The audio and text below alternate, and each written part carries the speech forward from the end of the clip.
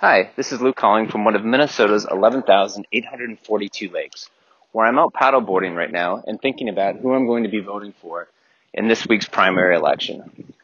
This podcast was recorded at 11 a.m. on the 13th, Monday of August. Things may have changed by the time you hear this. All right, here's the show.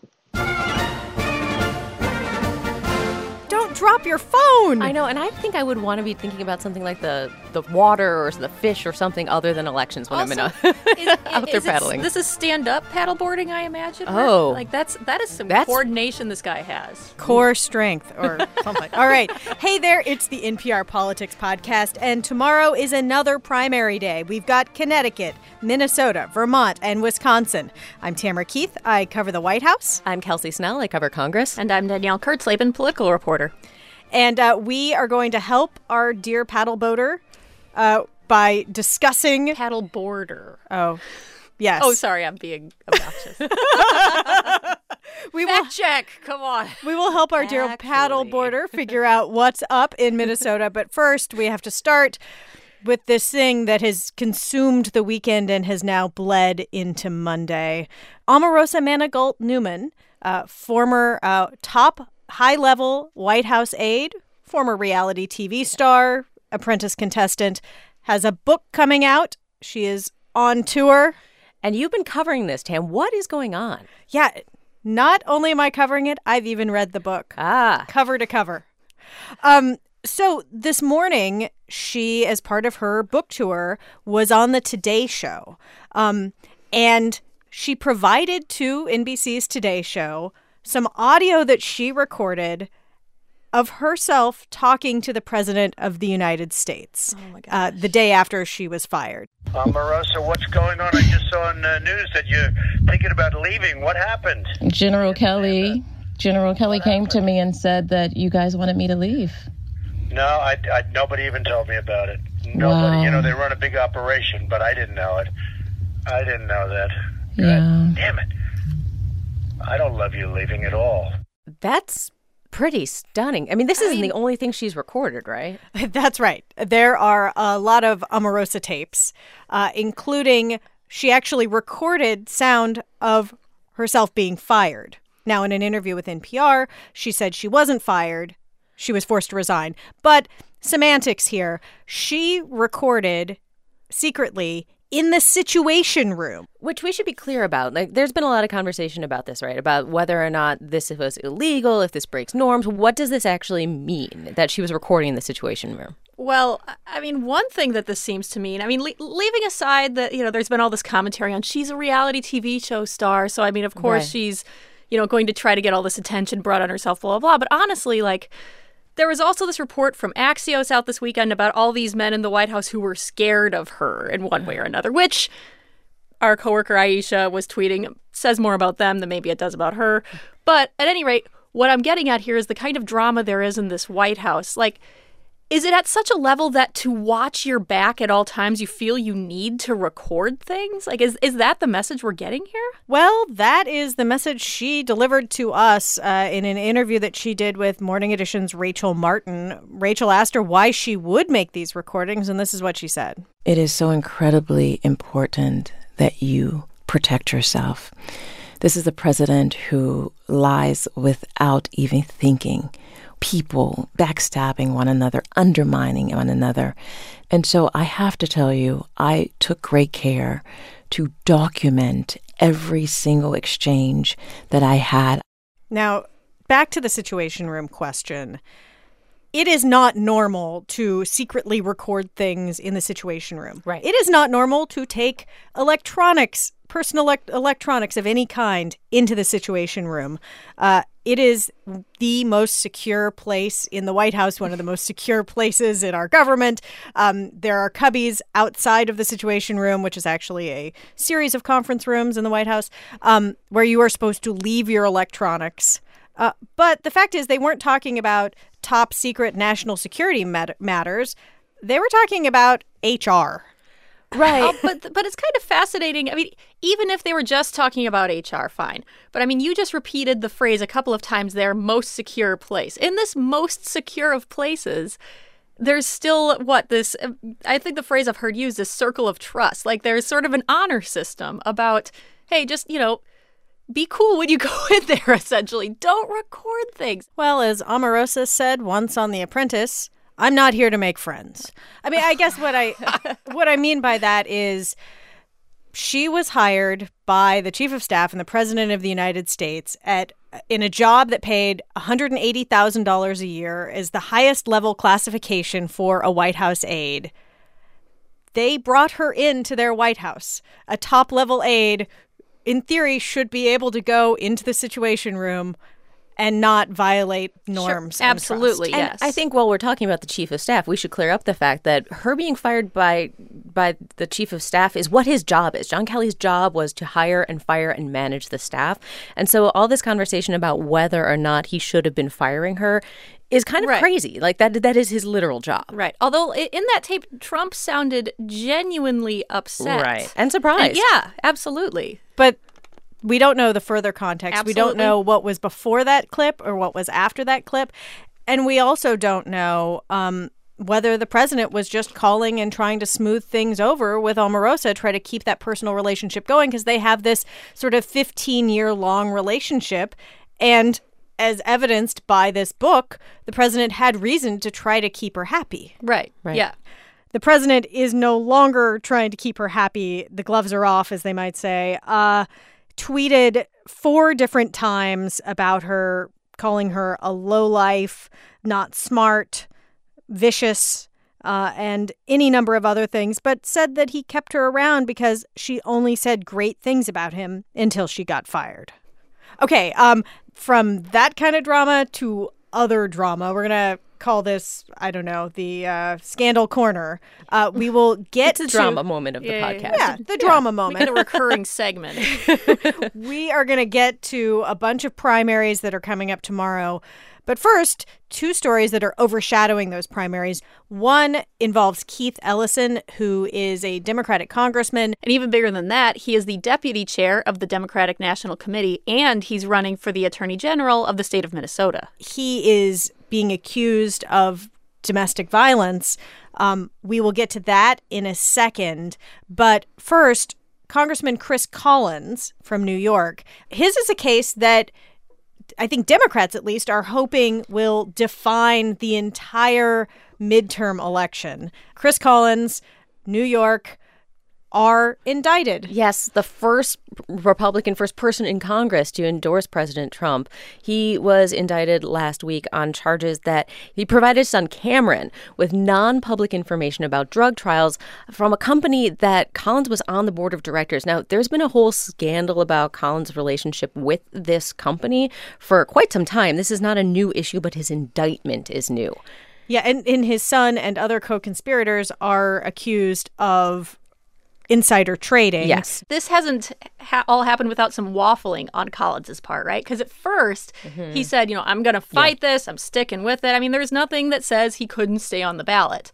But then he suspended his campaign at the end of last week. Actually, you say there's nothing to say that he couldn't stay on the ballot. Actually, there's almost nothing he can do to get off the ballot. Other than to be convicted or to move out of state. Or to run for another office. Oh, great. So literally, he is on that ballot unless something really significant and almost impossible happens. Which is why Democrats are excited, to be clear. Like, they're excited because you have this indicted congressman who says he's not running for re-election on the ballot. That makes it so much easier for Democrats to try to take this seat because the thing that people are going to see when they go to vote is Chris Collins. So one of our colleagues, I think it's one of our editors, says, like, in a wave year, you don't know where the good waves are going to be, but you need to have your surfboard in the water. I believe Mara is the one that says this. Get your surfboards in the water. Yeah. And that sounds like something Mara would say. Or your stand-up paddleboard. Yes, if that's your thing.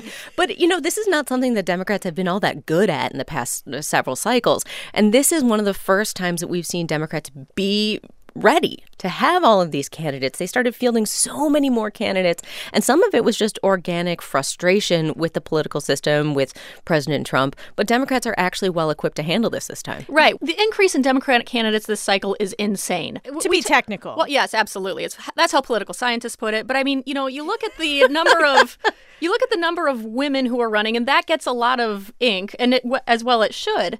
But I mean, the number of men running on the Democratic side has gone up as well, which is to say that this is not purely about, an issue or a movement. This is about Democrats being very, very angry and very ready to unseat just about any Republican they can. And one theme that is already developing, it was developing before this Chris Collins news, but it is taking hold in a more significant way, is the idea that Democrats are trying to push that Republicans are just swampy. Yeah. That, and it was actually a very effective message in 2006.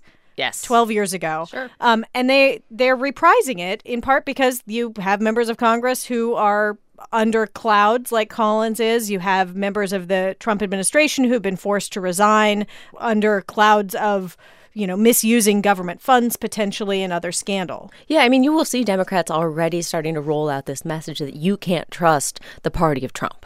And that's definitely going to be a theme in a lot of these primaries. Right. And for example, in a state we're about to talk about, Minnesota, we've seen a former ethics lawyer for the George W. Bush administration, Richard Painter. You've probably seen him as a talking head on cable news. But he has an ad called Dumpster Fire where he comes out and essentially says, Washington is a dumpster fire. I'm an ethics lawyer. I'm going to clean it up. And that, to me, just feels like a sort of microcosm for just how this year looks in a lot of states. Some people see a dumpster fire and do nothing but watch the spectacle. He is standing in front of a dumpster in full flames. To be clear. There is an inferno raging in Washington. But here in the land of 10,000 lakes,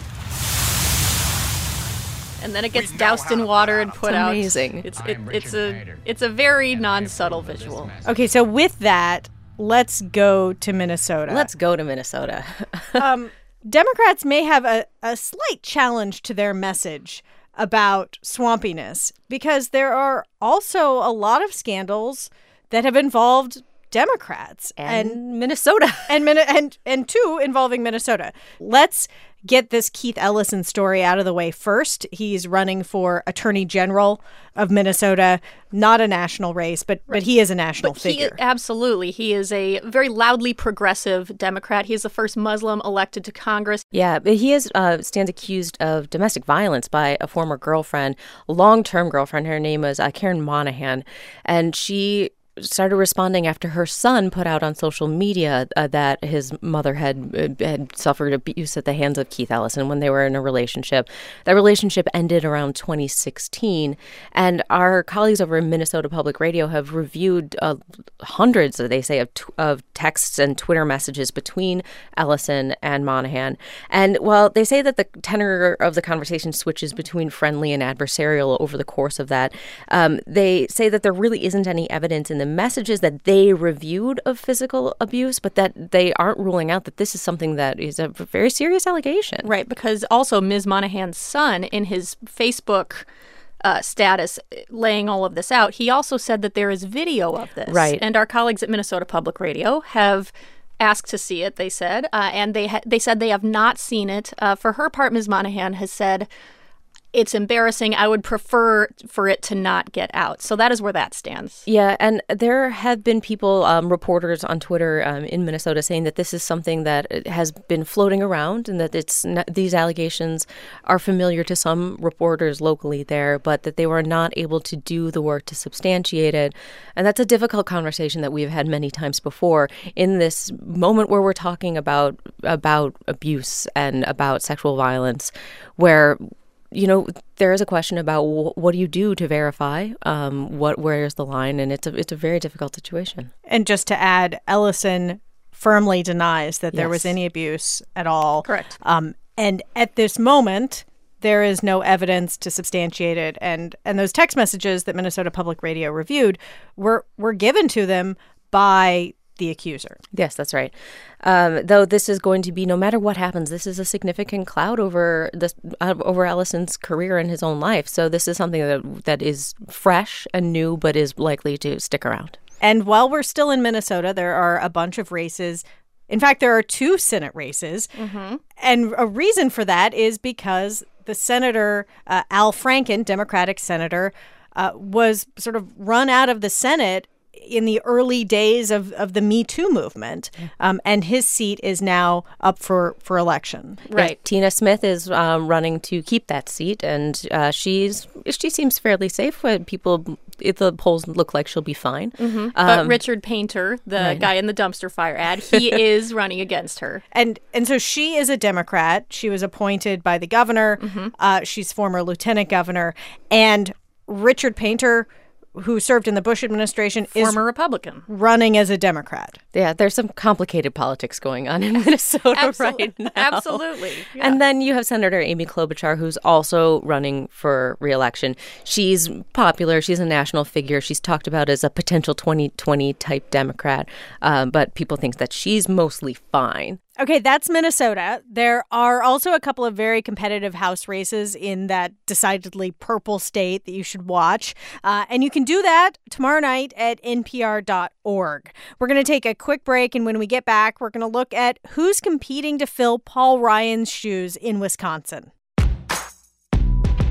Support for NPR Politics and the following message come from Rocket Mortgage by Quicken Loans. Rocket Mortgage gives you confidence when it comes to buying a new home or refinancing your existing home loan. With Rocket Mortgage, you can apply simply and understand all the details so you can mortgage confidently. To get started, go to rocketmortgage.com/NPR-politics. Equal housing lender, licensed in all 50 states. NMLSconsumeraccess.org, number 3030. Hey, this is Stretch Armstrong. And this is Bobito Garcia, the hosts of What's Good. We're back with a brand new season. We've got Erykah Badu, Lenny Kravitz, Black Thought, and more. You'll hear B-side stories from A-list guests. Subscribe now. And we're back, and let's head to Wisconsin, where all eyes are on what? Paul Ryan's seat. Absolutely. Yes. So, okay. Specifically the Democratic primary. Yeah, clearly. I mean, well, so there are 5 Republicans and 2 Democrats running for the seat being vacated by House Speaker Paul Ryan, who, as we know, is retiring or something like that. He's leaving Congress. Retiring under pressure. Under duress. You know, there are some really interesting things happening in the Democratic primary, but just to pause really quickly on the Republican side, this is a weird race in a lot of ways, partially because there's just so many people in there. You've got this guy who's kind of the hand-picked successor that Ryan really likes. Then you have this other guy, Paul Nehlen. This is the second time that Paul Nehlen is running for this seat, and he is an alt-right candidate. He lost in 2016. He had less than 16% of the vote. But he was running against Paul Ryan that time. Yeah, right. And he's now, like we said, one of 5 Republicans here, but he's been kicked off of Twitter. He has a reputation. The thing that actually got him kicked off of Twitter was a racially charged post about Meghan Markle and comparing her to a Cro-Magnon man.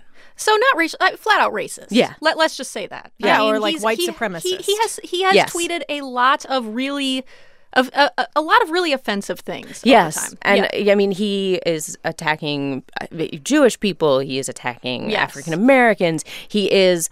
Yes, outright racist. And he is very, very, very disliked by the Republican Party. And the fact that he keeps coming back is something that they absolutely do not want to see. Is there any chance that he wins this primary? Probably not. It doesn't look that way. He's largely disliked. Right. And he's well behind, for example, in fundraising, that sort of thing. He is, I would be surprised. Yeah. Leading in social media conversation, not leading in other things that matter. And we've talked about this. The Republican Party in Wisconsin is really powerful. They funnel a lot of their money through their party system. And if you don't have the backing of the state party, you just really don't have a lot of power. And Nehlen does not have that power. Right. All right, the Democratic side, Danielle. Yeah. All right, so on this side, there's a guy, you may have heard of him. His name is Randy Bryce, or also known as Iron Stash. as he has come to be known. I know. Had that amazing ad months ago. He had this ad that went kind of viral where he has his mom in it. She is suffering from multiple sclerosis. She talks about how much her drugs cost. There's no doubt in my mind that there are thousands of people like her that don't have what she has.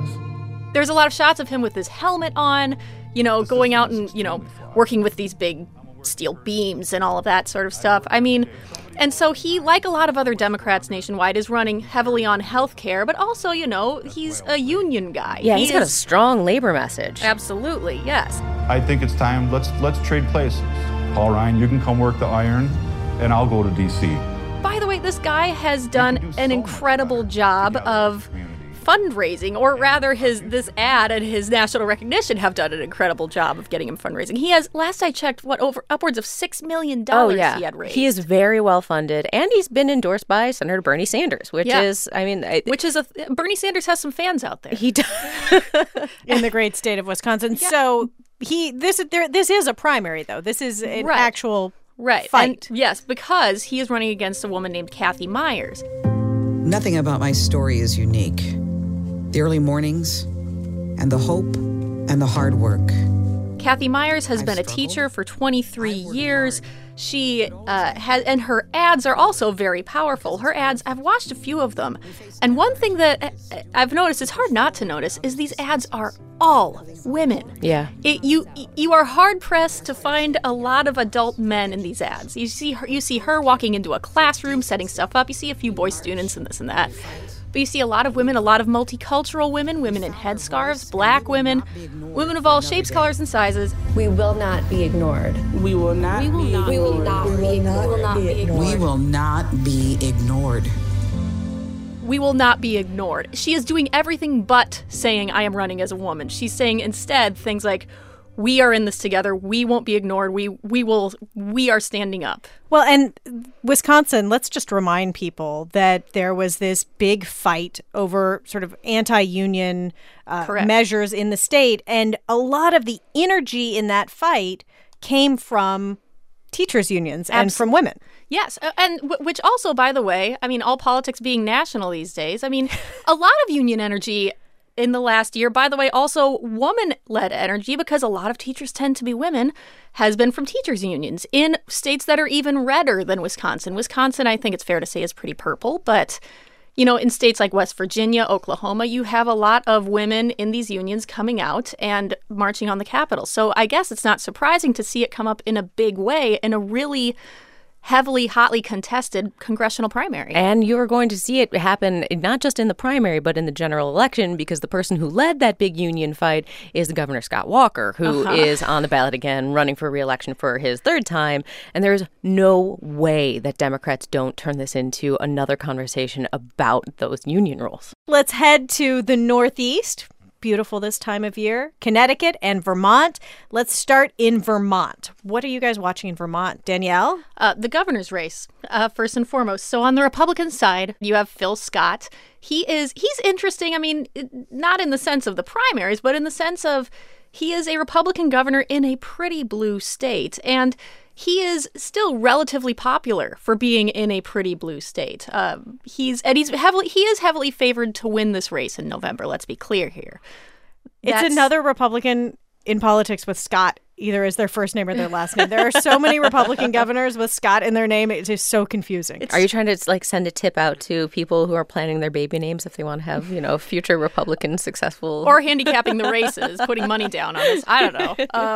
But on the Democratic side, you have 4 people running, and this is a very interesting race. In part of just because of who is running. First, you have Christine Hallquist. She is getting a lot of attention because she is a transgender woman. She is the former executive of the Vermont Electric Co-op. So she is running on conservation. She's running on getting economic development to rural areas. And Vermont is a heavily rural state. A majority of people in Vermont live in rural areas. On top of that, you have James Ehlers. You have James Ehlers, who is the executive of a conservation nonprofit. You have Brenda Siegel, but you also have a guy named Ethan Sonneborn, who is distinguished because he is 14. Which is Wait, what? Exactly. When we were talking about this earlier, I didn't even know that you could run for governor at 14, but apparently in Vermont you can. In the great state of Vermont, there is no age cutoff for running for governor. You do have to be a resident of the state, of course, and Mr. Sonneborn is. But I've seen these stories where his senior campaign staff are also teenagers. Like, he has his friends on his campaign. And this just reminds me of Parks and Rec and Kid Mayor. I'm going to go out on a limb and say that you can run for governor of Vermont at any age, but I don't know that you can win. But at any rate, watching the Democratic primary on that side, that is going to be interesting just to see, what happens. And, should Ms. Hallquist win, it could potentially be historic. Okay, and finally, we have Connecticut. Yeah, we're watching the congressional race there. It is the seat being vacated by Elizabeth Esty, who, it's important to remember, she rose to prominence because she's the congresswoman who has Newtown in her district. And she was a powerful voice about gun control. So she's been out there, and she was also a major voice in the Me Too movement. But she chose not to run for re-election after reports that she let a former chief of staff stay on despite allegations of some pretty serious sexual harassment, and that she didn't intervene though she knew. And so she chose not to run again. And now her seat is up in the air. This is also a toss-up? Well, this one... This one is, I don't know, it's not a toss-up. Right, but it's in play. Yes, the seat is now in play because of this. And it's one of those situations where we go back to Democrats not without their scandals.